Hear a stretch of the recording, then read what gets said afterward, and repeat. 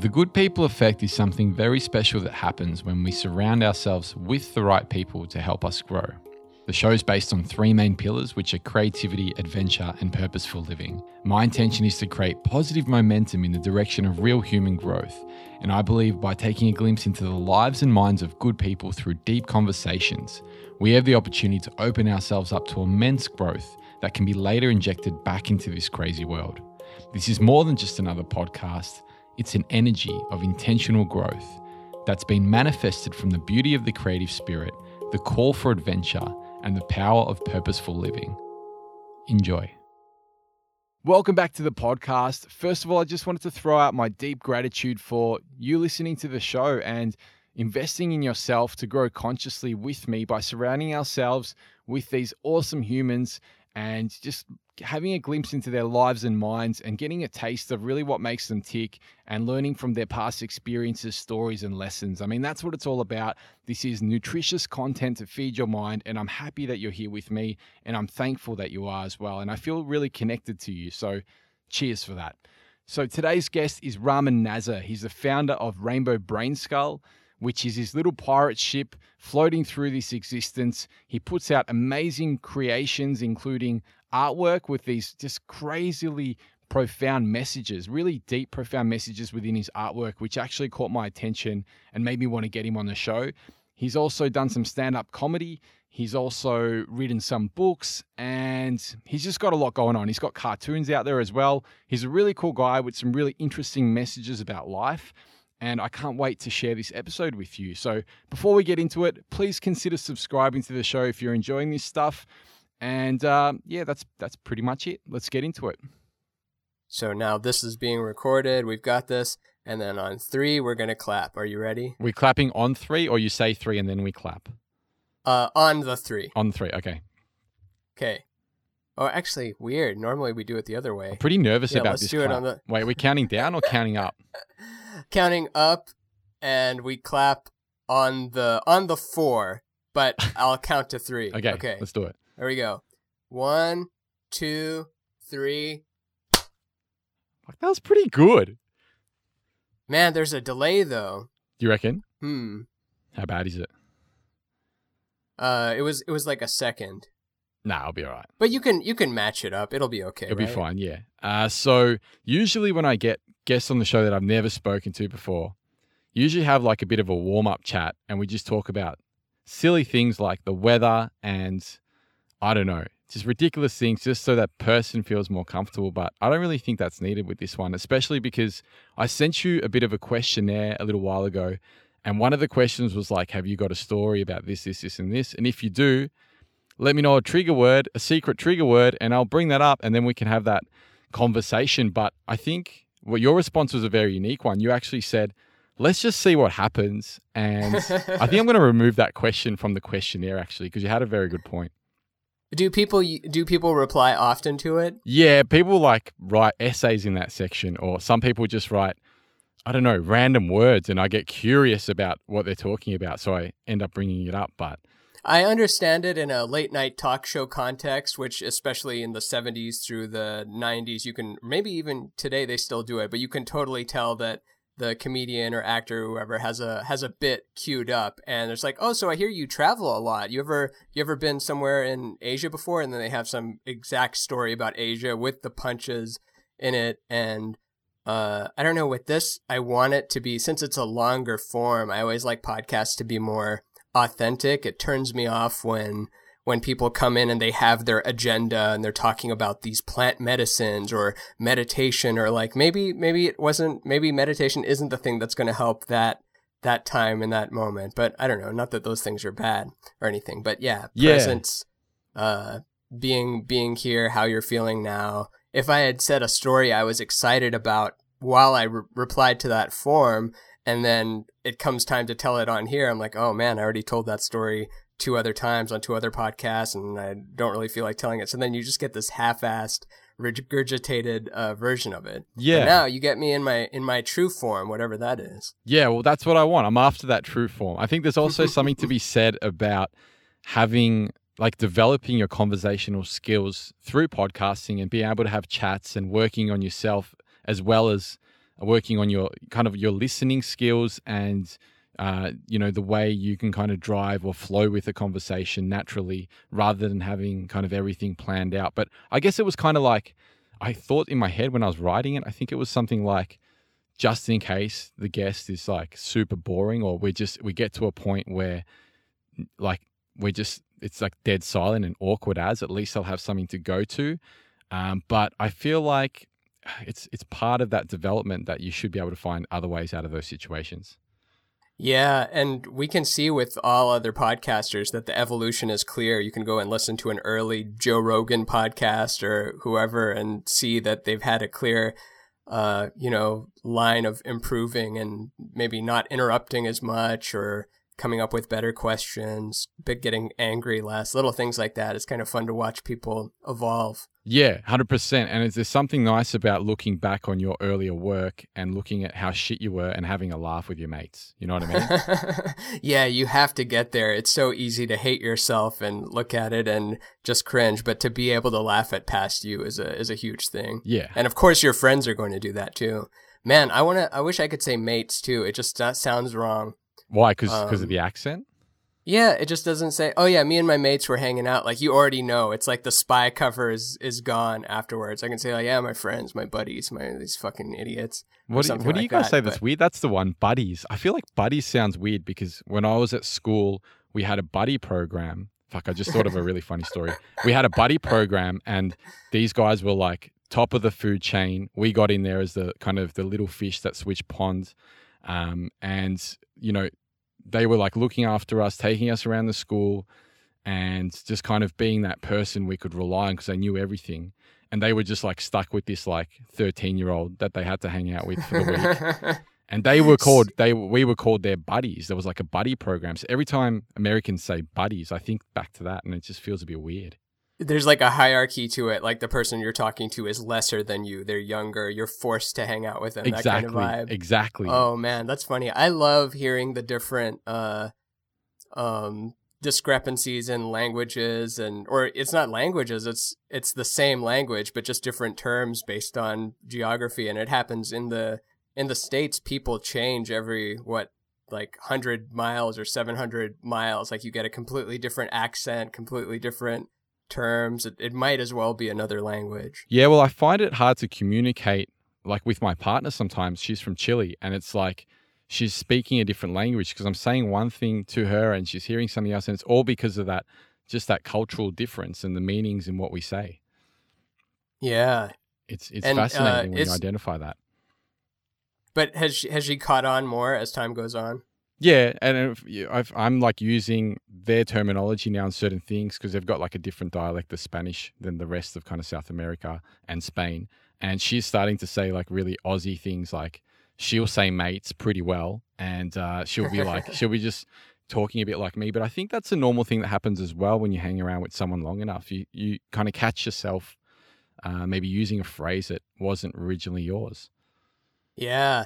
Can I ask you something unrelated that people won't know because this is audio only? But I've noticed that your arms are up like this, and I'm not telling you to stop doing that. But yeah, do you have a thing that you're hanging from? Because that's a brilliant idea, to have a thing where you can hang instead of just slouch down, like to have your arms hanging up as you're doing computer stuff. Yeah, actually, I didn't even think of that. I'm in a yurt, which is like a Mongolian tent in the middle of Vancouver Island, and it's got these bars you probably see behind me, and I put a doona up, by the way, because the neighbor was mowing the lawn and I thought it would dampen the sound. But yeah, it's like a Mongolian yurt with this circle thing in the middle where the smoke can go out, and there's these beams that run from the middle out to the sides, and I'm just kind of grabbing onto the beams just for comfort. But I think it would be like a pretty cool thing to do while you're working, but it'd be a struggle to type though. Yeah. But most of the time, we're just kind of goofing off and staring at some video. Exactly. Or something. You can have your left hand there. But I thought that was really cool. Do you live in a yurt? At the moment, I'm living in a yurt. It's been a couple of months, and I'll be here for about another 6 weeks. And I'm doing like a workaway experience where I'm kind of managing a bed and breakfast during the mornings and in the evenings. And I can kind of stay here and food's provided, and this yurt is provided as well. So it's been really fun just being in nature, kind of immersed for the last couple of months. It's an amazing place. Have you been before? Vancouver? Vancouver Island, yeah. Is that different than the city of Vancouver? Yeah, it's a little bit different. I think it's pretty close, but there's just like a lot of nature, and I think I have. Mm. But I went when I was very young, and you go with your parents, you don't really know where stuff is. I'm pretty geographically weak in terms of remembering where all the places are. But I used to live in Canada. I lived in Edmonton, Alberta. I also lived in Sarnia, Ontario. So we would go to wherever, Vancouver, Calgary, Saskatchewan, all those places we would hit up. But as far as whether I was on the island or not, I don't know. Do you have any recommendations on what to do around the Calgary area? Because I'm heading there next, and I'm meeting some friends I met in Costa Rica, and we're catching up for the first time since we met. And I love doing that. I love kind of meeting up with mates in person, sometime between when you last saw them, just in a new country or in a different place. Yeah, that is fun. Recommendations not past the year of 1995. And my only recommendation is go skiing at the place that I went skiing at. I don't have any recommendations. I don't remember it very well. That's a shit recommendation, Ryan. Go skiing with my family in 1995. Why'd you move away from Canada? From Canada? Yeah. Oh, my dad switched jobs or got a promotion that involved moving to Lake Jackson, Texas. And so we uprooted, moved to Lake Jackson, Texas. I ended up going to school there at the University of Texas in Austin, stuck around Austin for a little bit, or not a little bit, actually, a long time, and then moved to Los Angeles, California in 5 to 6 years ago. And what was the reason for LA? Like, why is everyone in LA? What's happening over there? Oh, narcissism, trying to get the next big thing. You realize that you become a big fish in a small pond, and your needs are met. You get fat, not necessarily physically fat, but you know what I mean. You're not as challenged as you were before, and so it was mainly as a challenge to further pursue my career in the arts, as opposed to just doing it as a side thing. So is that kind of like your strategy to not let that kind of take over you, just kind of move around a little bit more? I'd like it to be. I can't say that I do it every day, but let's take stand-up comedy. So I started stand-up comedy in Austin, and that first plunge that you take to go to the open mic and actually sign up and actually go, eat your balls for 5 minutes and really get nothing. It's a really painful thing to do while it's happening, the time afterwards. And oftentimes people develop that courage to do that first open mic or whatever thing it is, and then they get comfortable, and then they never face that level of challenge again, really. They're not taking that to the next level. So yeah, you do have to face that discomfort, what you're afraid of, challenge yourself, possibly fail, but fail where you're still in the game. I mean, with extreme sports or something, I understand it's a different issue. You can often fail and that's it. You're out forever. But I like to take risks that don't involve losing the whole everything. Yeah, and have you found that to be like something you can train over time, recognizing that fear and knowing that through that wisdom that it's one of those moments where you just need to go forward? Yeah, I think it is a muscle. I think the more you do it, the easier it gets. It never gets easy, but I think it's the reason why so many motivational books that emphasize making your bed first thing in the morning, cleaning your room, taking that cold shower. You could make the argument of the cold shower is, cold shock proteins, an ancient evolutionary reward system. But the other side to that is the facing that thing you really don't want you to do. It sucks. It sucks so bad to go and face that cold shower and just focus on your breathing, and just every part of your body says no to it. But then when you're done with it, then it's easy to fill out your DMV forms, to write that person back, to make that phone call, to go to the gym, because you faced that first difficult thing. Isn't there an old the Mark Twain or whoever quote of, eat 3 frogs in the morning and then everything else is easy? Yeah, you kind of eat that shit sandwich, and then for the rest of the day, everything else tastes like strawberries.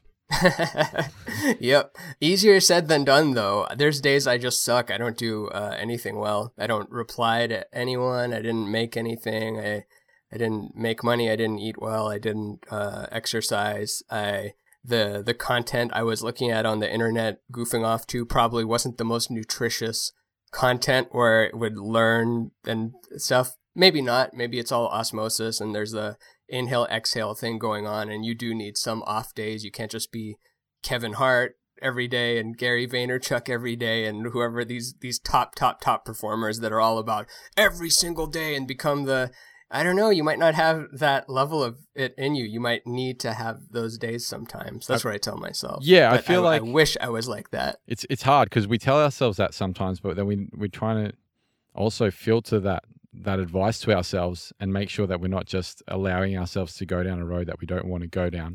But at the same time, I think you lose something if you're all the time hustling, if you're all the time kind of on, and you can't develop other parts of you. And there's something also to be said about not allowing yourself to get attached to kind of, a time frame sometimes. Like sometimes I find myself like stressed out. I have fear. I have all these kind of things going on inside me that aren't going to help me out. And they come from me just not being able to realize that I don't really have to do anything in a certain amount of time. All these kind of things are just things that I put upon myself in my own mind. Yeah, and the meditation teachers often like to focus on, I mean, I'm thinking specifically of, he's not a meditation teacher, but that Sadhguru talks about how 99% of your life, it's doing it right. There's an intelligence in your body that's doing what your kidney needs to do, what your liver needs to do, what your stomach needs to do. Your heart is beating on its own. Like all this internal intelligence is just handling itself. And then we have the activity in the prefrontal cortex or whatever that has the narrative of we suck and we're not good enough and that kind of thing. And we're spending all this time working on that, but we're killing it just by not killing yourself. And I mean, you and I, that we can even have this conversation using this technology speaks to our, privilege of living in a world where we have the freedom of speech and the technology and the time to do this at, Tuesday at 1 p.m. Who has time to do that? People have to go to their job and work retail all day and maybe do this at night if they have enough time and the kids are put to bed and that kind of thing. Like, so super lucky to even be, but we do have to still deal with those demons in our heads. Have you seen that new Dave Chappelle Netflix special? And he opens up with the fact that Anthony Bourdain had the best life in the whole world, was eating the best food with the coolest people, millions of dollars, famous, loved, and still hung himself. And the point of it was just, we don't know what's going on inside someone. I haven't actually seen that one, but I'll definitely check it out. And it does kind of, I don't know, makes you think about things, because sometimes we have these kind of heroes or people that seem like they're just, living the best lives ever. And that's kind of us focusing outwards instead of inwards. So you talked about Dave Chappelle, and I wanted to know, I feel like I've heard a couple of your podcasts and just a couple of chats that you've had with other people. It's kind of part of the reason I wanted to get you onto the show. And I want to know, like, you seem like, I'm not saying this to kind of blow up your bubble or whatever it is, but you seem pretty sharp and pretty quick. And I feel like some of that probably has to do with comedy, probably has to do with, I've heard you speak about psychedelics before, maybe your upbringing, who fucking knows. But I wanted to know, is there any kind of practice that you have where you use that practice to develop your intellect further? I think it's a combination of things. I mean, following my natural interests leads me to be able to regurgitate certain things about certain topics in an intelligent way just through sheer osmosis of watching that stuff and reading that stuff. The general stuff that we all know and don't do, like the morning ritual, the doing the yoga, doing the meditation, doing the actual like cardio, physical exercise, having relationships that are good, doing creative work, writing your feelings, having that raw, rough output, that exhale. So if you don't exhale whatever shit you're going through, as whatever it is, as dark as you want to go or as frivolous as you want to go in the writings and exhaling. And if you're the type of person that wants to share it, then find a way to share it and not just keep it all bottled within. And I recognize that there are some people, I think, that don't care about attention and followers and fans and have people telling them that they're good. I don't understand that mindset. I am of the mindset of I need the world to tell me I'm good, and I need to be sharing the things and putting it out there. That's the I don't know, that might just be a personality thing, but yeah, getting that all out. And yeah, don't be so hard on yourself. It's the most important conversation you have is the one you have with yourself, and we have these huge dialogues with ourselves all day that we don't share with the world because it's a lot of repetitive negative stuff, or it's nonsensical, or we don't really pay attention to it. But there is a narrative going on in each of our heads all day about how we're not good enough or what we need to be doing and that kind of thing. And so wrestling with that should be made a priority, and recognizing that you cannot kill it and it's gone, but you can get better at just always wrestling with it and getting a one-up on it. It's weird to put it in metaphors. It's like always has to be some kind of violent thing. It's like to defeat it, we're going to crush cancer and we're going to kill the negative mindset, but whatever helps you out. Or you can let it go. That's a good one too. Letting things go is a good exercise for people that are lazy and don't want to do stuff, because it's like, oh, you got to do stuff. That sucks. But just let it go. Oh man, I don't have to do anything. I just let it go. I let it leave. Have you won any battles recently against the beast? They're all mini battles, whether it's, am I going to look at porn and beat off the first hour of the day, or am I going to write to these emails and take care of these bills and do that kind of thing? Am I going to go to the gym today, or am I going to wait an extra 20 minutes? Because then I know that it'll be too late and then it'll close and then I won't feel guilty about not having gone. The little things that we do to avoid the things that suck, whether it's physical or emotional, financial, like we're avoiding the shit that sucks. And we know that we could be at the highest levels of performers or highest level of happiness if we, there's a new diet book every year, or hundreds of thousands of diet books every year. There's new money books, 100,000 money books every year. But we know it all comes down to diet and exercise. Same with money. It's that diet, exercise, saving things, investing in the right consistent thing over time. It really does boil down to those fundamental repetitive habits day after day. The sun goes up, goes down, moon comes. It's kind of teaching us that every day is almost not to get religious with it, but every day is Judgment Day. This is it. This is the day you got to do it. Don't do it tomorrow or when you're feeling better. The athlete has to always play hurt. It's not, I'll play in the game when my shoulder feels better or when my knee's better. Those top performers are always aching somewhere or have some kind of thing going on. So it's about the showing up every day and doing the best you can to defeat that other force that's trying to bring you down inside. Maybe not as far as telling you to kill yourself, but not telling you to kill yourself. There's plenty of people that have that voice in there. It's like, you should just kill yourself. But then there's another voice in there that comes in after that. It's like, well, what happens after you die? Like, it might not be the end after you die. It's like you might get yourself into a worse situation than you wanted. You're making the people on Earth do worse. You're increasing the entropy of the larger consciousness system. You're not helping the larger cosmos evolve by hurting yourself. But if you help yourself and others, you're helping the whole thing evolve. And that's the thing. It all comes down to that inner conflict that we're trying to do every day. Yeah, so I feel like there's a potent lesson within that last part of that you mentioned about kind of making sure that I heard this phrase somewhere. I don't really know who I'm getting this from, but it's kind of like your cup's overflowing. And then I've heard all this kind of stuff, but very recently I had a couple of experiences that really grounded them for me and made me feel them throughout my whole being, just like understand things a lot better. And one of the most potent lessons was that, once you're good, once your cup is overflowing, for lack of a better way to put it, then the people around you are going to get a sip of that, and they're going to be that's going to push them further, and that it's just going to kind of keep. It's like it's contagious kind of thing. But if you're in a shitty kind of place and you're trying to help other people out directly, sometimes that's not always the best way. Like an indirect kind of path works better. How do you fight the battle of creating versus consuming? Creating versus consuming. Yeah.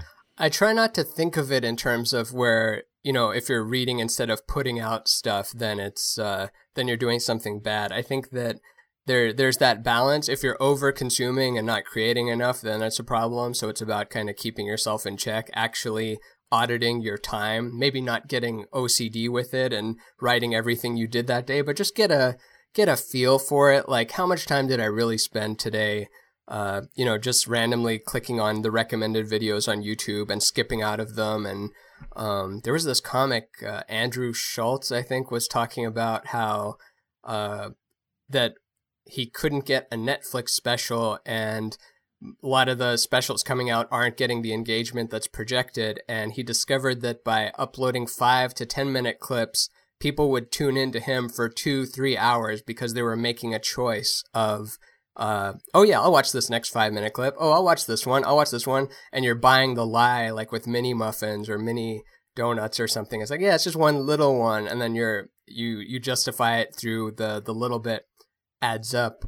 And, just keeping yourself in check about how much time you wasted that day. I think someone else was, how many people can I quote today that I also I'm quoting people that I just saw on YouTube while I'm telling people to not waste so much time on YouTube and create. Yet I'm communicating the value of these things. The controversial Canadian psychologist Jordan Peterson had that line where he asks people like, well, so how much time in a day do you waste?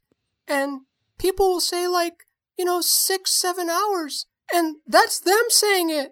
I'm not saying that they're wasting time. That's by their definition. So by your definition, you're wasting 6 or 7 hours a day. So what are you doing? And I like that he points out that when you're asked how much time you're wasting, like, people know, like, you kind of know, like, yeah, I waste on average 6 hours a day. It's like, well, what, you're the one defining what is productive and what is wasteful. Why are you doing that, even though you know that you're doing it? So we're so good at tricking ourselves, but good thing is, since we're the good trickers, you can trick yourself into untricking yourself.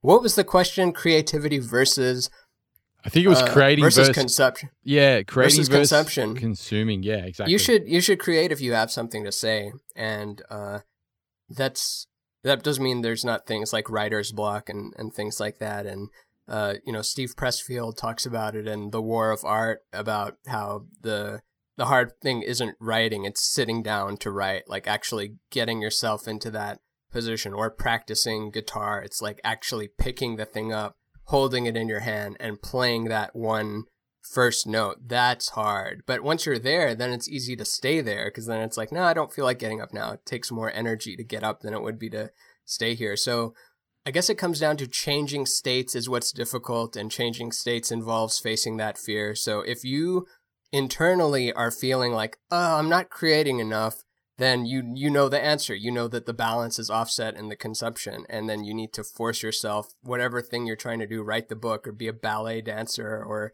be a cactus decorator or some shit. You need to sit down and decorate that cactus and move towards it. Yeah, and I feel like the reward is that feeling after you're done, or after you're done for the day at least, of just feeling like you've had a day that's been productive, and it's just like a super good feeling. And then when you go off and kind of chill or relax in whatever way you choose to do so, it feels good. It's not just like, because sometimes you can be watching Netflix, or you can be eating that slice of pizza, and it just doesn't taste as good. But then, at other times, it's like the best one you've ever had. I was listening to someone talk, it might have been Jocko Willink or David Goggins or one of these guys that's a Navy SEAL podcast, YouTube personality recently, about how the people in Navy SEAL training, are you familiar with the really grueling hell week they have to go through, where it's a full week of just, you're cold, you don't get to sleep, they're berating you physically and emotionally, and just, it's designed to make you quit no matter what. It's to see your breaking point. And at any point in that week of hell of training during the Navy SEAL training, there's a bell in the middle of the area where you can put your helmet down and ring the bell, and they'll come get you. It's over. You get a warm shower. They take you home. You get a good meal, all that. So at any point you can quit, and it's right there.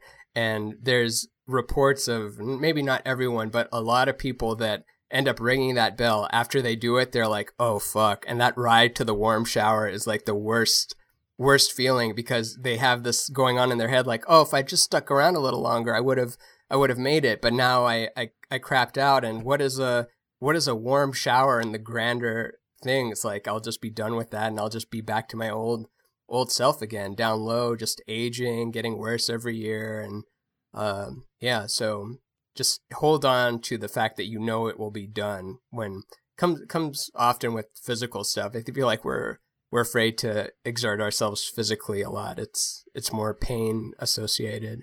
I sincerely hope that you're getting something special out of this conversation. I'm just quickly breaking things up to mention the tribe. The tribe is a handful of people that are going to get their growth, their conscious growth journey really accelerated through nutritious content that I'll be sending out once a month. So I just feel like a lot of the stuff out there in the self-improvement, personal development space is really lacking. And I feel like I can really help people grow in a conscious manner and provide them with content that will really help them on that journey. So I think this podcast is pretty much just a base for your self-improvement diet, and that you should be looking at other resources so that you can grow in a really, in a way that's authentic. So I'm going to be putting together recommended reading lists, also other podcasts that you can listen to that will really push you further on this journey, and just help surround you with more good people so that you can, really flourish and share that with the people around you. I'm also going to be putting together giveaways, contests, free online courses, and free ebooks. So consider going to goodpeopleeffect.com. It'll only take you a couple of seconds to jump on there, throw in your email address, and once I get to 100 subscribers, I'm going to kickstart this tribe, and we'll see how that goes. So consider joining up while it's early days. And yeah, that's about it. Let's get back to the chat. When you do kind of crack, it's kind of okay as well, because you can kind of use that as motivation, that shit feeling, that walk to the shower room. That could kind of be like, okay, well, now, like, okay, so I'm fucking things up for a week, or I'm just chilling too much or whatever. Now I'm just going to have to put a bit extra effort to make it back to get that scale back in balance, which I think is like sometimes a pretty hard thing to do. And it's always harder, like you said, when you mentioned the force of resistance from Stephen Pressfield, it's like harder just to begin. And then once you kind of just get started, if you can get yourself to that point by preparing the night before, or whatever tasks you need to do to make it easier for your other self, which we also discussed earlier, then just do it. Sometimes I feel like there is another side of me though. There's someone else inside, and they've already kind of like put the lunch together. They've packed up the box. They've put me a couple of like pieces of cutlery and a nice bottle of water.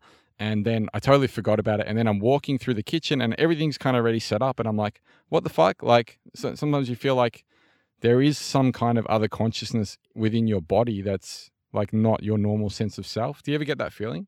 Oh, yeah. I was just listening to an episode of Future Fossils with, I forget the guy's name. It's some hypnotist, neuroscience guy. But he was basically saying that the general consensus now is that we have, I think, 28 selves within us. And this is not multiple personality disorder people. We're made of like kind of an amalgam of 12 different personalities, of different brain and different upbringing. And I mean, that's not even if you want to get into astrological stuff, like leave anything esoteric aside. That's like the actual neuroscience people saying like, yeah, we contain this multitude of personas, and there's some we show people, some we don't show, some we don't even know are in us until something triggers us, and like, oh man, I didn't even know I had that anger in me till that guy cut me off, or till that person said this to me. And yeah, luckily there's good ones too. The one that sets up the lunchbox and everything for you, we've got that one. We want to get that guy promoted. Make sure that they know that they're doing a good job at the company and it's not just all going to go to waste. But who knows if someone is I don't know if there is any. People say that Eckhart Tolle is like that, and he actually lives that truth of constant present. But I don't know if he hits his toe on the leg of a table, if he doesn't just scream out fucking ass shit or something and like lose it for a moment. Like maybe he is balanced, and maybe there are those awakened beings in caves. But I think for the most part, we're all here in this Earth school learning this lesson of wrestling with the multitudes within this one thing and dealing with the dichotomy or trichotomy or octotomy of selves. Yeah. Random question. I know you wrote a book called After You Die or something like that. Yeah. What happens after you die? What do you reckon? Because this book's got like heaps of different theories, right? And different, it's a combination of your creative art with kind of people's theories on what happens after death. What do you think happens after you die? So I'm leaning towards the final answer, which is paradox. The ones before that are oblivion, which is pure nothingness, which the, super materialist, atheist, or even agnostic people would say, well, of course it's nothing. You just become worm food. Our minds are our bodies in action. That is simply all we are. If we were find a way to line up atoms and electricity in that other form, that would also be a consciousness or whatever. But then that never added up to me, because you can't be aware of not being awareness. Awareness it's the feedback loop of infinity dividing itself to reflect back on itself. So there always is some form of awareness, not necessarily having your prefrontal cortex and occipital lobe and cerebellum and all the other hypothalamus, whatever brain things working together. I'm not saying that gets retained, but some awareness is fundamental. Then of course you've got the heaven, hell, reincarnation, become a ghost. It's all a simulation, or you resonate your last feeling. Those are all just kind of models that I liked to entertain there. But the last one, I believe, because it's a paradox. They're all true. They're all not true, depending on which way you're looking at it. And as these three-dimensional beings that are moving along the time dimension, the fourth dimension, if it is the fourth dimension of time, as we are these limited three-dimensional creatures, we don't deal with paradox very well. We tend to think that, no, it has to be one or another. Which one is it? It has to be this one equals true, this one equals not true, or flip it up on its head, and while you're standing in the not true, the other one is true. I think that all things can be that the model of existence is not that somethingness came out of nothingness. I think that the model of existence is absolute infinity, and there was now illusions of boundaries in order to grow and evolve and create friction through individuated units of consciousness. That's an interesting answer. So have you got a page drawn out for that? Do I have a page drawn out for that answer? Yeah. It just says paradox on it. Let's see if I have it hanging up somewhere here. I wrote it, I should remember, but it's been a while. No, I can't really find it at the moment, but I say all the versions I listed before are true. All the versions are not true. You are already dead right now. You're already alive forever. Now is the only thing that exists, and the real now is not like this sliver of present moment that we think is going on, because, by the time the light that the photons bouncing off of me and going into this camera, and even if I was standing right in front of you, by the time anything gets into your sense organs, it's already the past. Like, that thing already happened, and the refresh rate is a certain amount, and your processing speed is a certain amount. So we're only kind of ever experiencing the past, even if it is a very, very close path. But the imagination, that internal, quality, the felt presence of immediate experience, as Terence McKenna would call it, is the fundamental thing that we have kind of pushed aside and think that, no, it's just kind of outside, and we're just nothingness, and you work and you have kids, and you have a kind of good time maybe, and then you get old and you die, and that's it. But when you really look at the mathematics behind it, I have a mathematician friend that was saying that given infinite time before this moment and infinite time after this moment, the odds of us being here in this moment right now are not close to zero. It's actually mathematically zero. It's actually impossible right now to be in this moment. So that kind of gives you a hint at what things we might be missing. Yeah. You just mentioned Terence McKenna, and I know as an introduction to your chat at Whitmer, you were just the guy that said, I'm someone that just listens to Terence McKenna and Alan Watts on YouTube. And I thought that was pretty funny, actually. But it's interesting. I heard one of his talks once, and he was talking about like your imagination. I think this was him. He was talking about your imagination being like the possibility of that being like a reality somewhere else that you're somehow connecting to. And yeah, I felt like if anything is in the thought space, it must also exist somewhere. Yeah, it's super fascinating. And you also mentioned, I guess, I can't remember the name of the podcast. I think it was Third Eye Drops. Or actually, can I talk about that a little bit? Or go ahead. Yeah, so you were talking about not taking everything with a grain of salt. Like you hear people like Terence McKenna and Dennis McKenna and Alan Watts, and I don't even know if you can put them kind of in the same category. I don't even know if there is categories, but anyways, you hear things from people online in videos or stories or experiences through podcasts, like things we're actually talking about right now.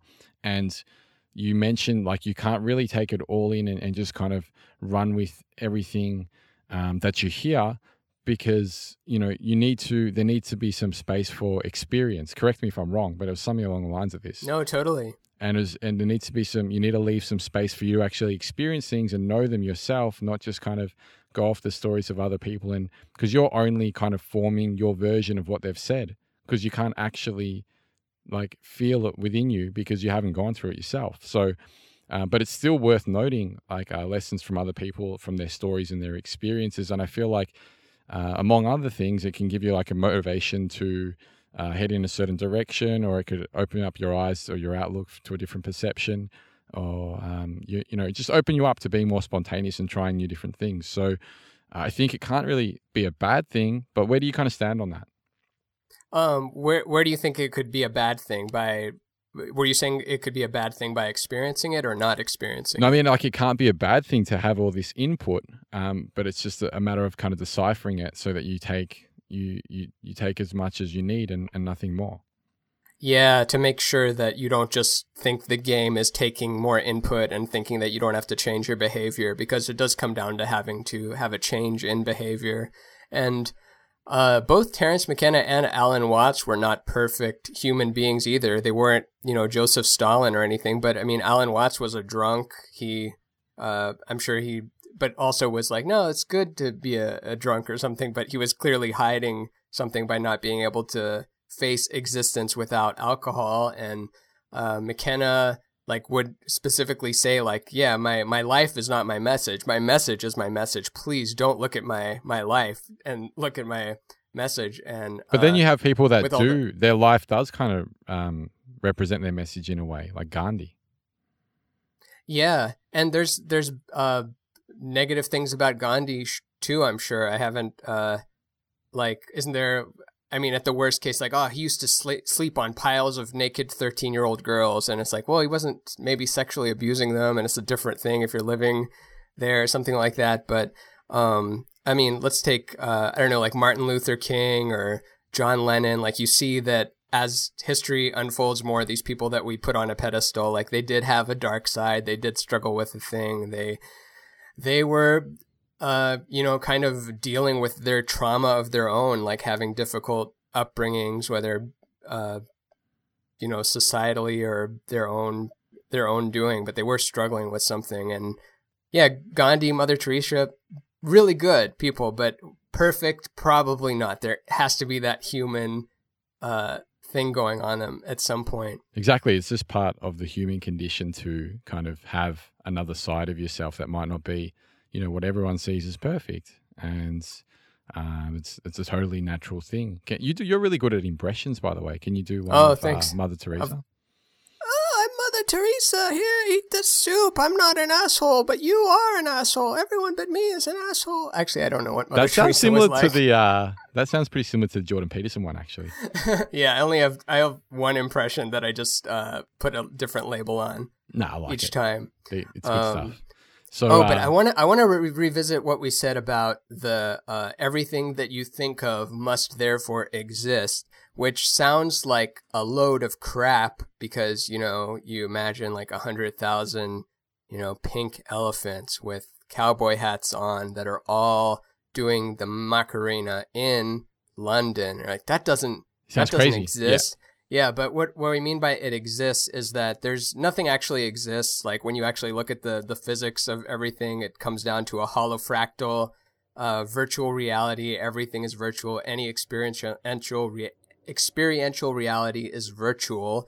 There is no such thing as a particle. There is no such thing as a stubborn ball of matter that's a billiard ball or something. There's only the field, and there's different concentrations of energy in the field, which are vibrations, which are like frequencies, and a frequency is what? How frequent does the shit do the thing? Like, so the frequency of this waveform, it's going up, it's going down, it's going up, it's going down across this axis. You speed it up, it's a different frequency. That's what any like touchable thing that we think is solid actually boils down to, just an energy vibration. So when you're activating that vibration in your head with your imagination, that's the precursor vibration. Now we can bring these into this physical reality through, you know, focus. Like the chair didn't exist. Some guy thought of the chair first and then started to kind of move things together. The wheel, the transistor, the lysergic acid, it all was in your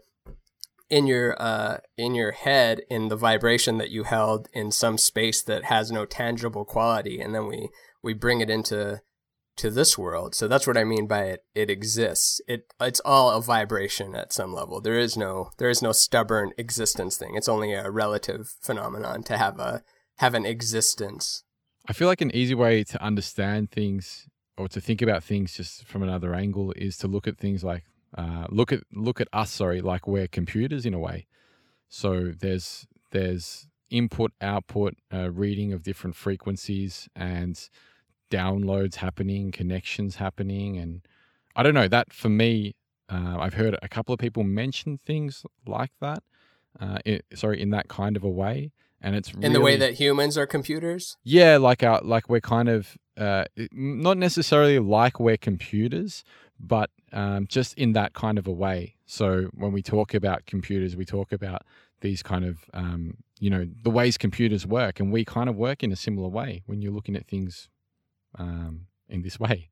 That's also a historical context thing because, the brain often gets compared to a computer, but then you look back 100 years ago, like before computers, it's getting compared to like a steam engine or a machine, a mechanical sort of thing. And, you know, as we move into the world of quantum computing, if we ever figure that out, then we have to then, I'm sure, new metaphors other than the zeros and ones will emerge, because there's the quantum system has like trinary or something, right? It's got the 0, it's got the 1, and it's got the coin spinning, whereas heads is 0, tails is 1, and the coin spinning on its edge is the third state. And there's probably no limit to different states we can store things as, and then have a more scaled up, interface to work with. So if all these things are going on, and I don't know, we like to think of ourselves as computers in some way historically,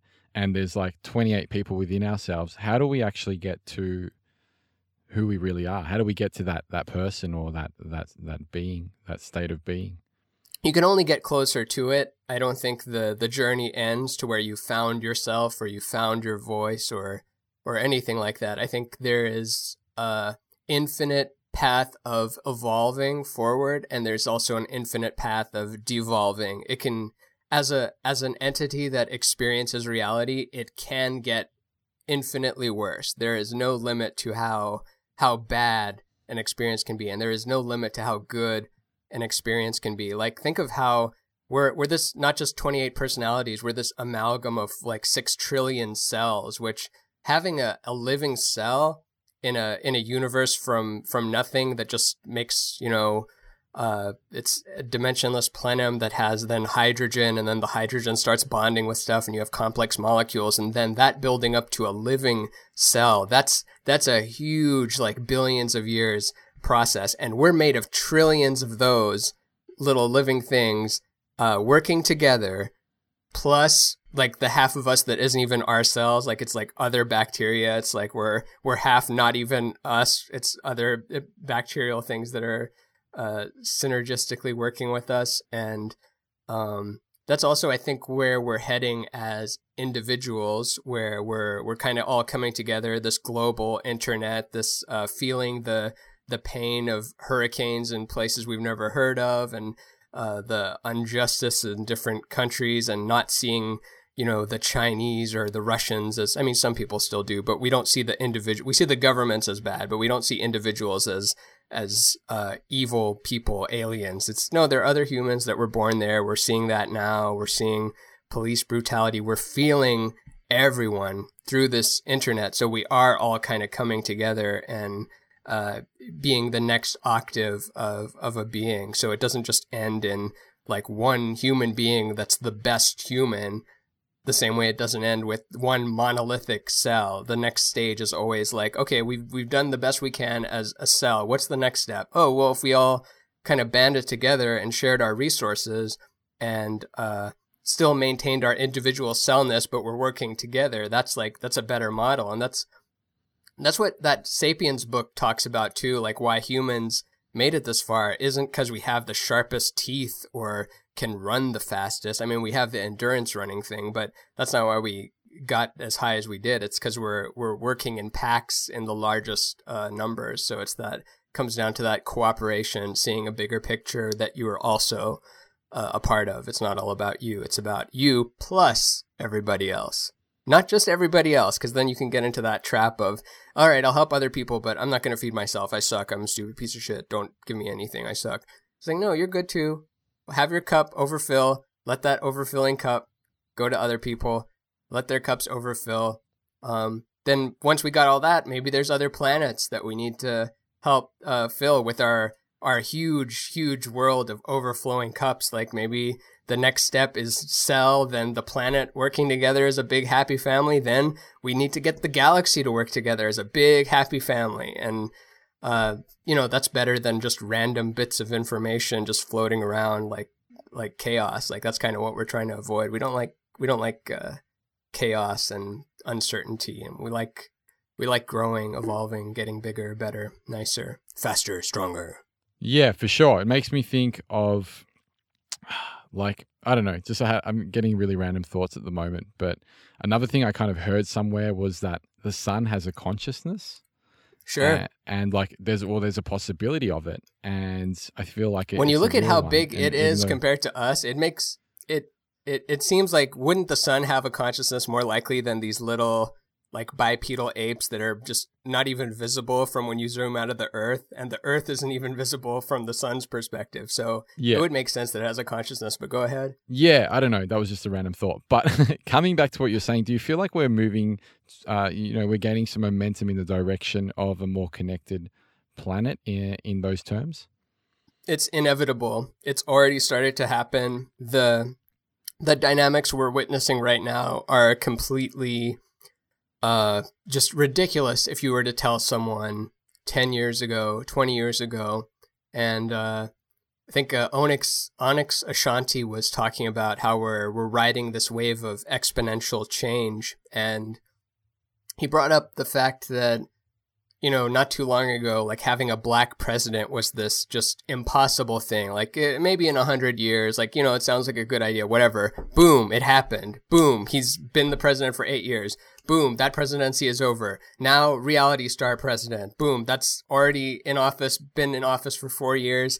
Like out of that stretch of things happening would have been just crazy to people. Forget about having HD video in our pockets. Our phones have a better, it has a better processing power than not just the ship that went to the moon, the command center that did the moon mission. Like we have it all in our pockets now. We can speak to anyone in the world. It's free. We don't have to pay those, or I mean, you pay your cell phone plan, but not the long distance charges that it used to be. And it's, we didn't speak. We've never met in real life. You and I we're broadcasting over this technology, which has its fundamentals in that quantum entanglement shit that no one really understands, but we like to use and have found ways to have it as a tool. But as far as fundamentally understanding why those states can be entangled, we're not really sure. It is kind of bizarre. And yeah, that it's not slowing down. Moore's law, the doubling of the amount of transistors you can fit in a chip, the technology thing, we like to have a conversation, or parents and the media like to have a conversation every now and then, like, what's happening to our kids listening to the radio all day? What's happening to them watching TV all day, playing video games all day, going on the internet all day, doing Insta stories all day? Like, there's conversations about it, but does it ever stop? It doesn't even come close to stopping. It doesn't even come close to slowing down. It speeds up. And there is, an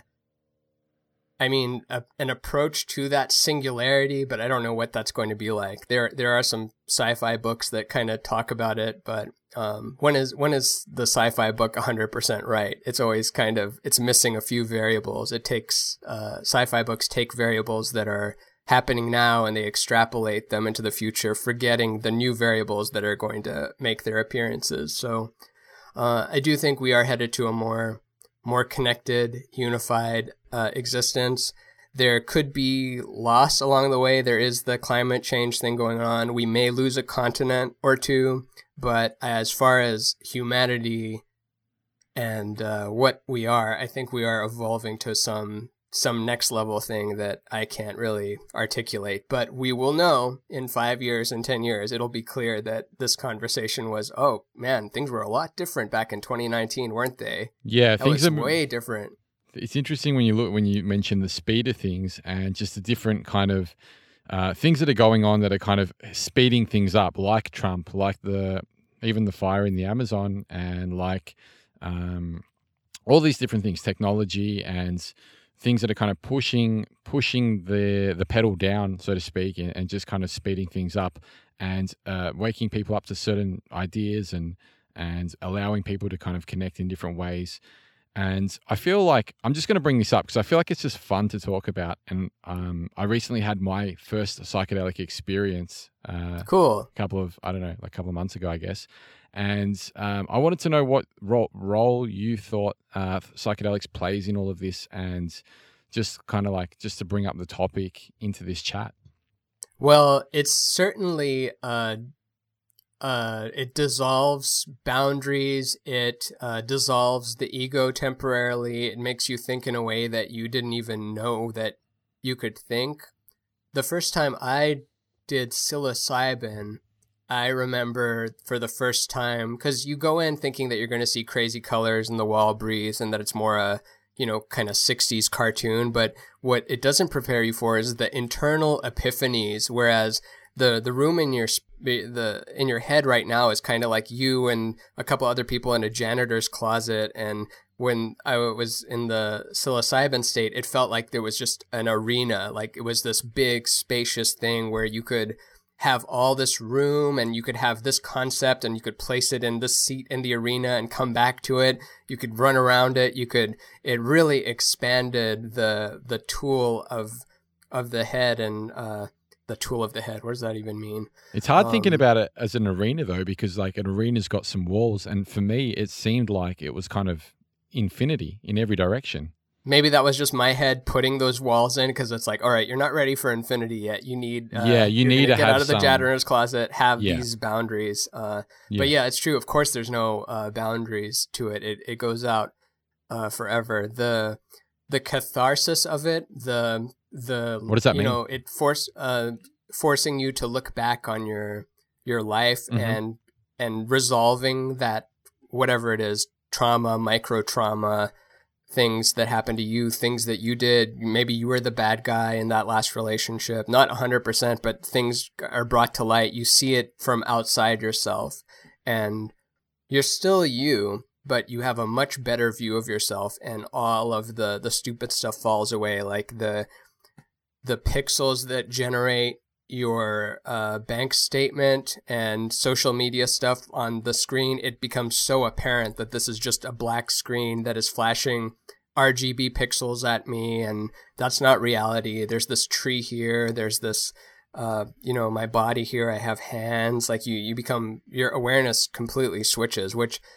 it's not a good thing you can't be tripping and actually have a real life at least in the Western world. You do have to be out of that state. And the great thing about it is that if you've never tried this stuff before, it's not addictive. It's not like alcohol or opiates where you're like craving it more, like I need my fix. I've found with myself and pretty much everyone else I know who's done it, they're ready to have their mind back after you've let go of your ego for a while. You're ready to come back into your body and be like, oh, now I know what to do. I have purpose now. I have motivation. That's quite a strange sensation as well, isn't it? Like that feeling of kind of just getting back to this version of reality. Yeah, it really is, especially if you've never stepped out of it your whole, 20 years, 30 years of being here, and you kind of just thought that, or maybe you didn't even think anything. It was one of those things that's in the category of things you didn't even know you didn't know.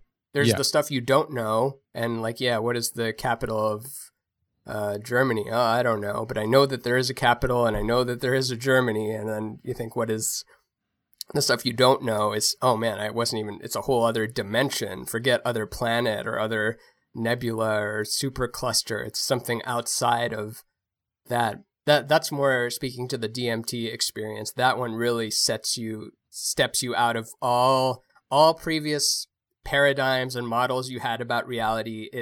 It shows you, well, yeah, you forgot about this one. It's a completely different way of looking at things. And in that state, you're still exactly you, which is what I find fascinating about it. Where when you're drunk or when you're high or something, it changes your perception. But in the DMT state, you have just been transported and you're in this strange, like alien, alien's not even the right word for it, but you're still there, but everything is completely different, and it's like familiar. the purest sense of you in a way. And that's the thing that I couldn't wrap my mind around before going through my first experience, was that because I'd read a lot of books and I'd prepared in every single way you could imagine. I felt like I had the best preparation actually, and had lessons from people as well. But that was the one thing I couldn't really wrap my mind around. What would I be like? What would my state be? Is it like when I'm drunk? Is it like when, a little bit high, I'm stumbling around?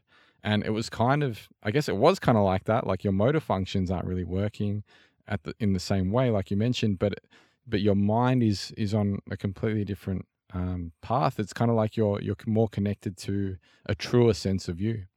Mm-hmm. Yeah, and you really feel that, of course, this is the cartoon fake reality, and of course that one's the real one because it's at a much higher resolution. We know that cartoons aren't real and that this is the real world because of the resolution, the response rate, the feeling, the smell, there's more input. So of course the one with less input seems less real. And then when you move into a state where the input is much higher, then this world that we just exited from that trip feels like, of course, this was the dream.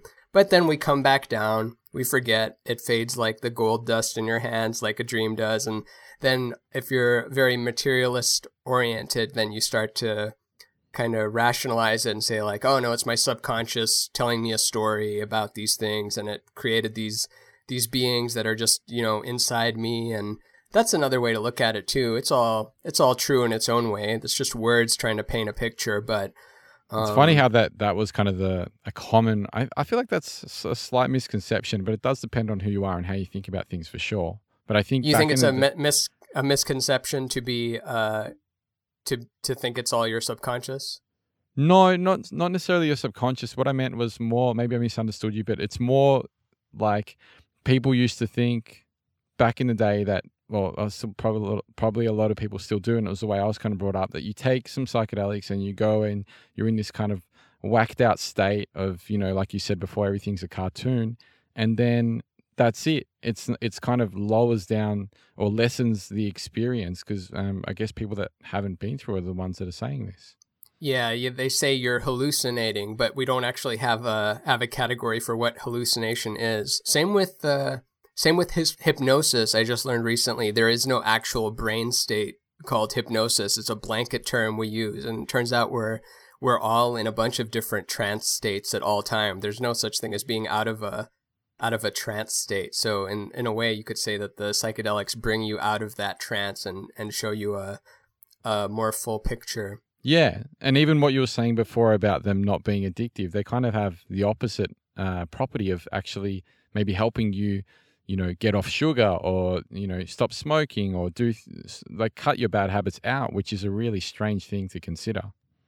Yeah, MAPS, the Multidisciplinary Psychedelic Research Association, but in a different order, those words, multidisciplinary, so whatever, MAPS, psychedelics, they do good work with that. It's been shown that, ketamine and MDMA are particularly helpful with PTSD.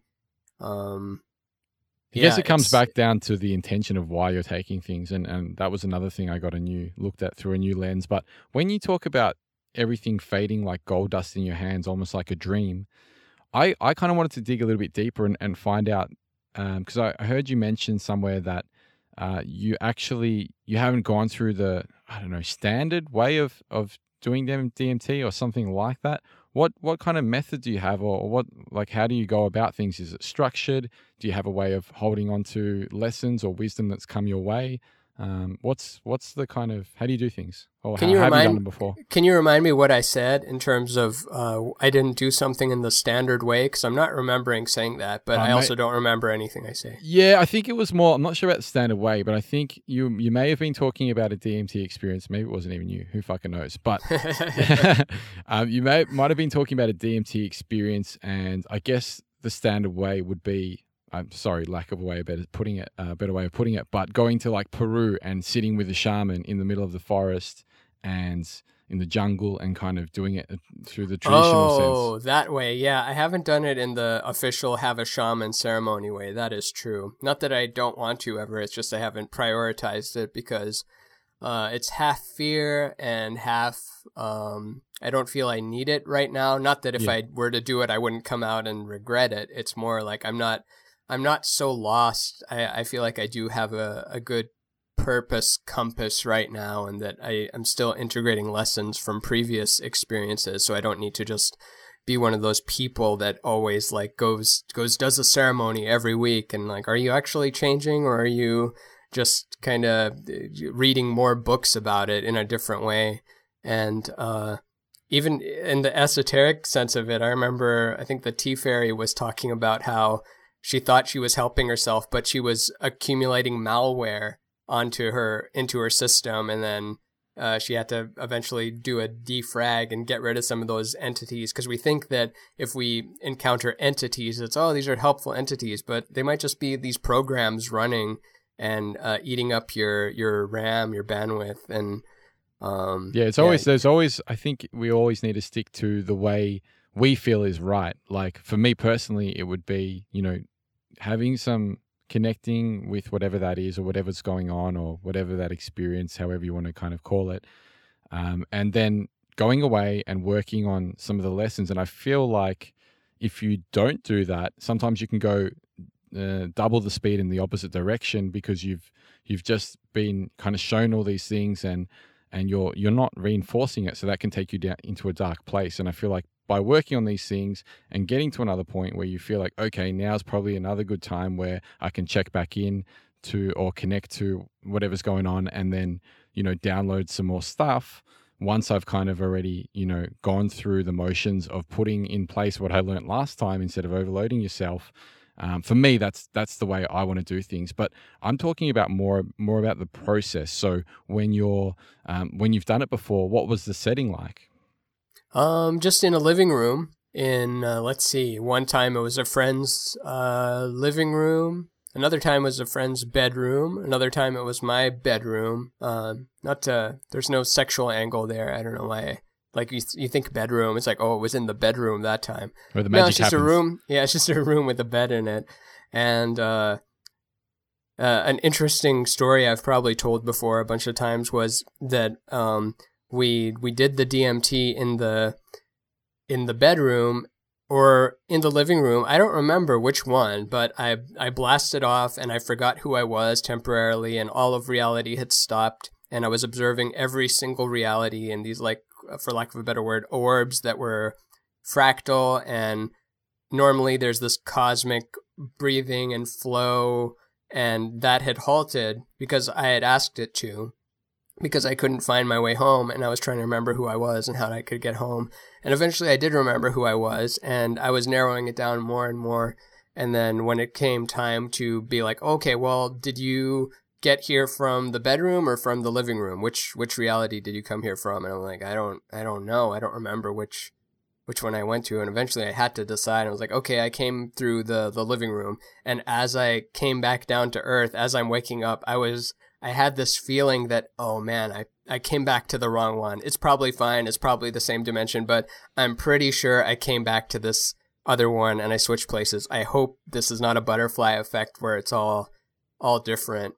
And do you ever watch that show Sliders from the 90s? I used to love that show with that. I'm like, that's so strange. I had, like, in my experience, when I felt I guess when I felt like the ayahuasca was kicking in, I felt like I was in Sliders. That's so strange that you just said that. So and it's and like there's that episode of stuff, whatever it is. Yeah, there's an episode of Sliders where, so the whole point of the show, if you listeners haven't heard it, is this inventor guy played by Jerry McConnell invents a device that teleports him to a different dimension, and the point of the show is to offer this different social commentary of like, oh, what if Russia had won the Cold War? What would that be like? What if women were the dominant sex? What would that society look like? What if people had to die before they reached the age of 40? Like all these little tropes, and you got to see it play out. And then by the end of the episode, they would find their device, which had either broken every episode or been stolen every episode. What happened? We off? You still there?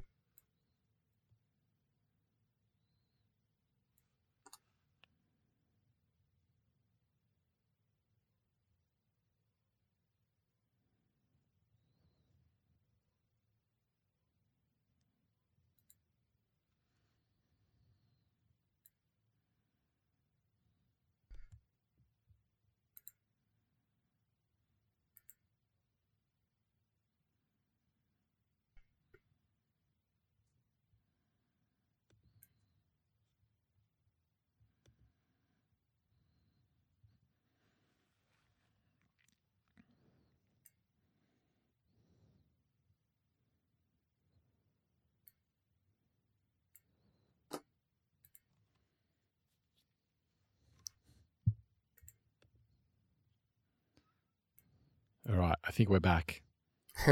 What happened? It just kicked us off? I don't know. Sometimes I feel like, it just kicked us off. Sometimes I feel like we're going too deep into these kinds of conversations that, I don't know, that some other force has just said, all right, guys, I have to cut this out. But you were talking about Sliders, and you were saying, the last thing I heard was someone has to die. I don't think I said someone has to die. I think I said every episode their little teleportation device gets stolen or broken, and then by the end of the episode they either have retrieved the device or they found a way to fix it, thus jumping to another dimension, thus being able to have a show that's non-sequential and have each episode stand on its own. So did you feel like after your experience this actually happened to you in some way? Or that for sure. A possibility? Yeah, for sure. And I don't know it's definitely a possibility. I don't know whether I did pick the right one or wrong one, and it's all made up in a simulation anyway, so at the deepest level it doesn't matter. But I was comparing it to when Quinn in Sliders, the whole point of the story is they're trying to find their way back to the real dimension they came from, because that part of the device broke on the first one, or whatever the story is.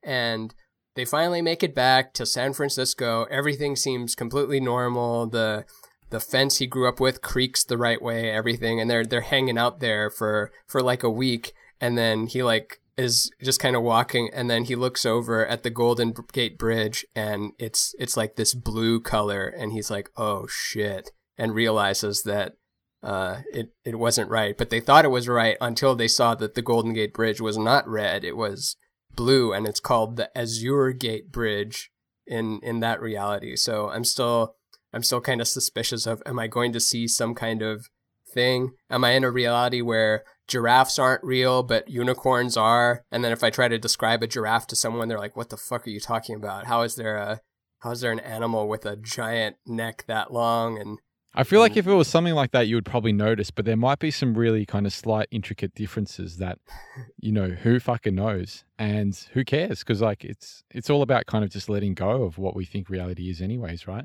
Exactly. And that was so long ago, and every cell in my body since then has already replaced itself. Like, the way our body cycles out and the cell division is happening at every millisecond, and in 7 years you're not even made of the same atoms that you were 7 years ago. It's like a company that all the employees leave within 7 years, and it's got new employees, but the company's the same and it's got the same values, give or take. And so I'm not even that physical person anymore since then. I've already cycled out all those anyway. So you're in your bedroom where the magic happens, or you're in the living room, and what you smoke the DMT, and then is that right? And how do you how do you take the lessons away from that?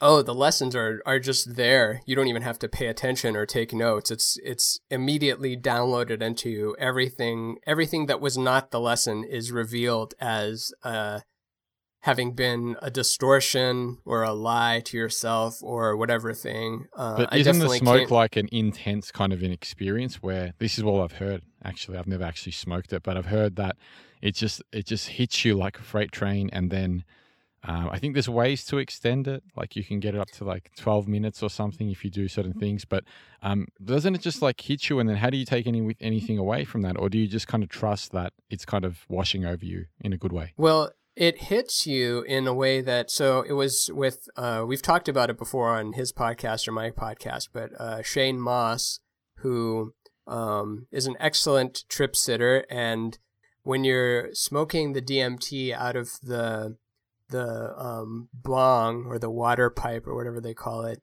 the third hit, your heart starts to really like beat very strongly, rapidly, and that's your adrenaline kicking in. And it's kind of like scary if you're not used to it, but if you do enough reading, you realize you're fine. It's not a danger, and you barely have the wherewithal to pick up the pipe and light it again and do that big inhale and hold it, because your whole body is vibrating. Everything is about to take off, but you need that one little last hit to break orbit. Otherwise you don't break through. You just kind of feel weird, and then it dissipates, and then you don't actually get what it's for. And you're already starting to look like, I looked holographic and HD and very old. Also, like my hands were very like wrinkled, but not in a way that I was about to die, like the way I was a like very ancient kind of person with this glowing writing on me that meant something, almost like the tattoos of all my lifetimes or something. So it's like you kind of see it before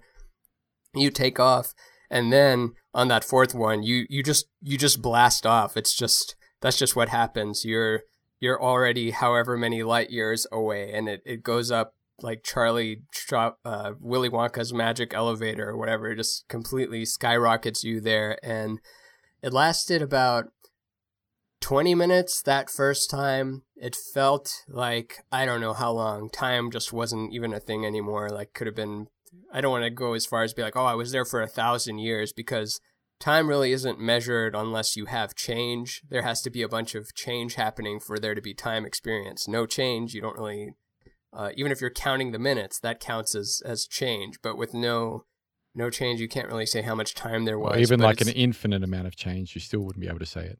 Yeah, and the way we live now is very much like on a wheel. Like we're feeling time move all the time. You cannot beat the sunset and sunrise. Even if you fly around the earth, eventually you're going to run out of fuel and get tired. And by then it's a different cycle anyway. The earth has moved its position. The sun has moved. We have this thing in our head where we think of the solar system as the sun at the center, and then we're going around it, and we're one big happy family. But the sun is spiraling around the galaxy. The galaxy is moving. Everything is moving and spinning, and we don't even know how far that goes. Like the whole universe could be spinning. The whole thing the universe is within is spinning and moving outward. So there's all that going on. And yeah, you blast off, you're there, and when you are there, it feels like you've stepped out of the motion. You're no longer on the Ferris wheel. You're standing outside of this thing that's always moving, and you can always get back into it. You can go to any time period you want, any future, any past, any close to present thing. And yeah, it's all about when you are forced back in or decide to go back in. And then when we did it again that same week, it only lasted about 12 minutes. And then the next time lasted 8. And the 8-minute one, I got this feeling from those entities that are there that it was very much like, oh, it's you again. Well, didn't you kind of already get it? Like you didn't get the thing already? No, we're just kidding. We know that you got the thing already. You can still hang out here if you want, but yeah. And it was very much that kind of feeling. And I've heard of that before from somewhere, someone. The last part of like, yeah, mate, like you've already been here, and we've already kind of shown you what we have to show you. You can hang out for a bit, and then you kind of get the feeling like, oh, I'm assuming you would, that it's kind of like, okay, cool, like I might just work on this for a bit. Yeah, that's how I feel. I'm not trying to escape anything. The more I live, the more I see that that's not the answer. You can't just go and, keep learning more. I mean, we already touched on that, I guess. Like you can get into the trap of over-learning, over-researching without actually changing your behavior and heading into the direction that scares you. And that's the whole thing. It all boils down to that dichotomy. Are you walking towards that fear, or are you running away from it? And if you're running away from it, you're taking it with you. And if you walk towards it, you're dissolving it. You're shedding light on it. And we know that darkness is not a fundamental quality. Darkness is lack of light. So anything we perceive as, oh, that's dark, it's, oh, because you haven't shed light on it yet. And we see that with the Hubble telescope that takes the photo of the tiny, tiny spot of darkness in the sky, and we see that it's filled with galaxies and shit. And so there's no real darkness out there. It's just kind of absence of light that has not been shined on it. And light is this, permanent thing that we're made of, infinitely powerful. Yay. Crystals, yoga. Little yay in there. Yeah. This is like one of the most fascinating chats I've ever had, Raman. I'm not just saying that, but I really Oh, thank you. But I think it's partly because it just happened so organically, and I think because of the way I stumbled upon you and my intuition said to get in touch, and it's been really good. And I'm keen to have another chat. I don't know if you'd be keen. I've actually got another podcast in like 15 minutes though, and my laptop's on 14%, and I think this memory card's getting pretty full as well. So would that be cool if we kind of, I don't know, had a chat some other time? Yeah, why not? You should come on my show. We'll do another one. Yeah, that sounds good. I'll leave that kind of up to you in regards to time, because like I said, I'm here for another like 6 weeks and I've got all the time in the world. But yeah, sorry to just cut things off because I'm really enjoying this. It's just that I did make a commitment to this lady, and I kind of rescheduled with her as well. And oh, totally, man. We did more than an hour, right? No, we did a good job for sure. And it was fascinating. And I'm sorry I wanted to dive a little bit deeper into your book, Incarnation. And I wanted to talk about more of your stuff just as a promotional means. If you like, I can cut out what I'm saying right now. And no, leave it in. Leave it in. Or not. Okay, we'll leave it.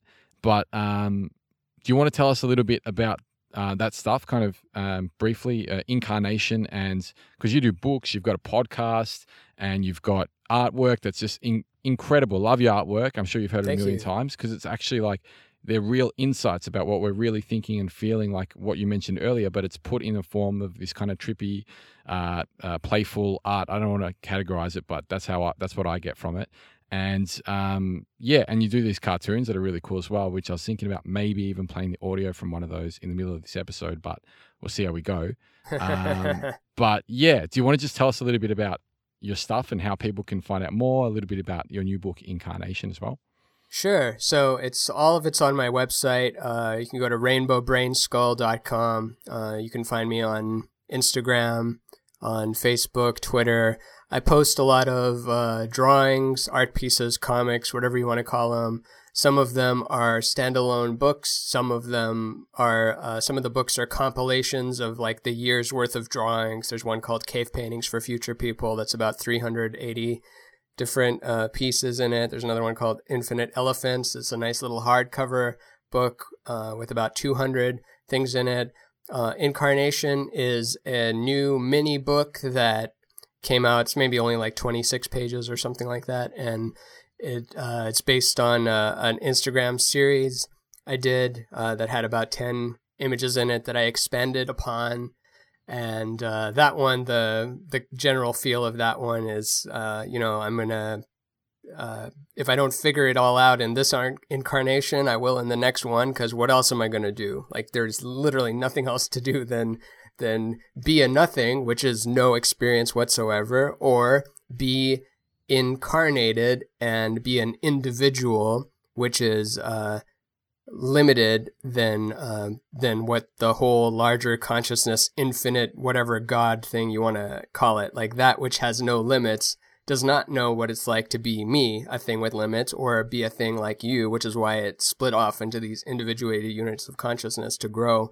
And so it's about that. And I sell various, books, art prints, shirts. I don't have a job. I have avoided honest work for the last 6 years or so, and have made my living doing commissions for other people, working on other people's album art or posters or whatever thing, or shirts for their band, little things like that, animated music videos or documentary. So half is that work, and then the other half is the stuff I sell through my site, which is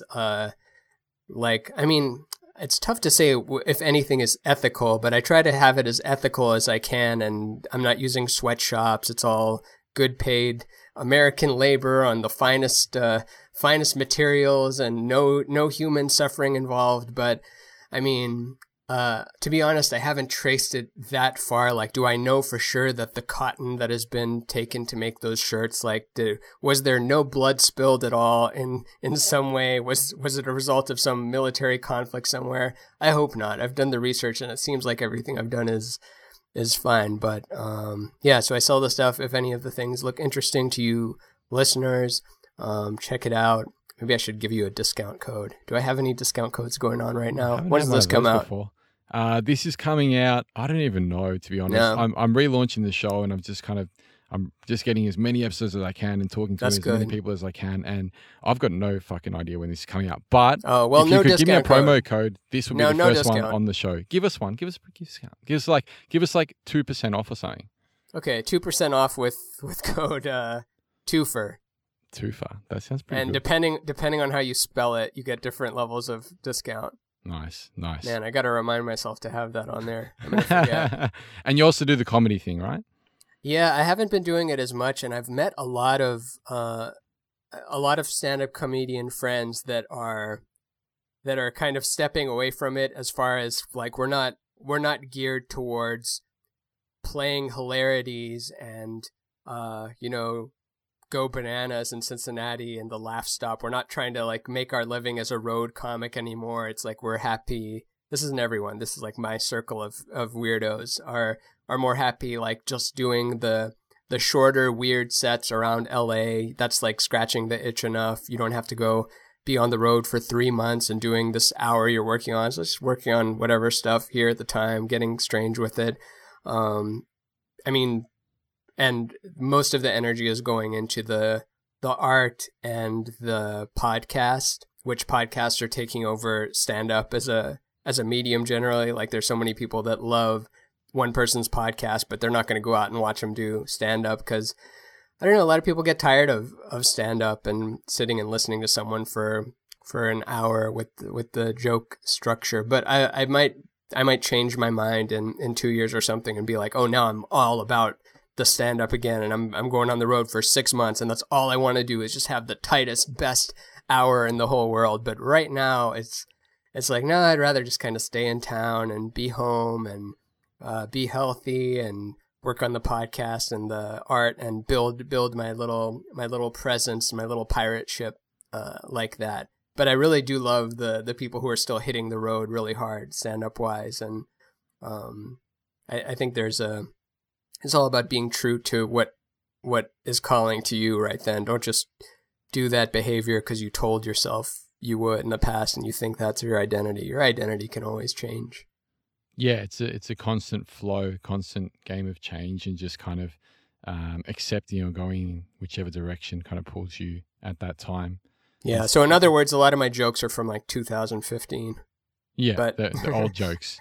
Yeah, I do have an hour of stand-up comedy that I have yet to. I have one album out called "You Were Good Too," and I have another hour that's completely different, but I haven't recorded yet.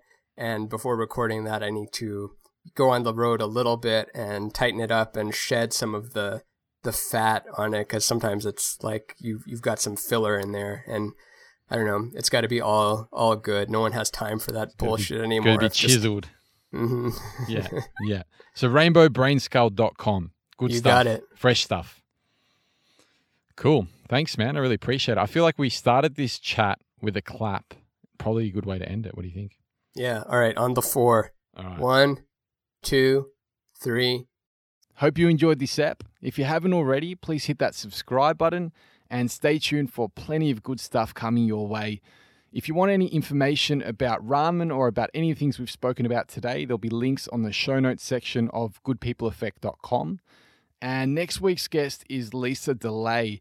Lisa is the host of the Spark My Muse podcast, and we discuss, in our interior lives and how to deepen the connections to the ones around us. It's a very beautiful chat, and I can't wait to share it with you guys. So until then, be well, remember the smile, and give someone you love a hug.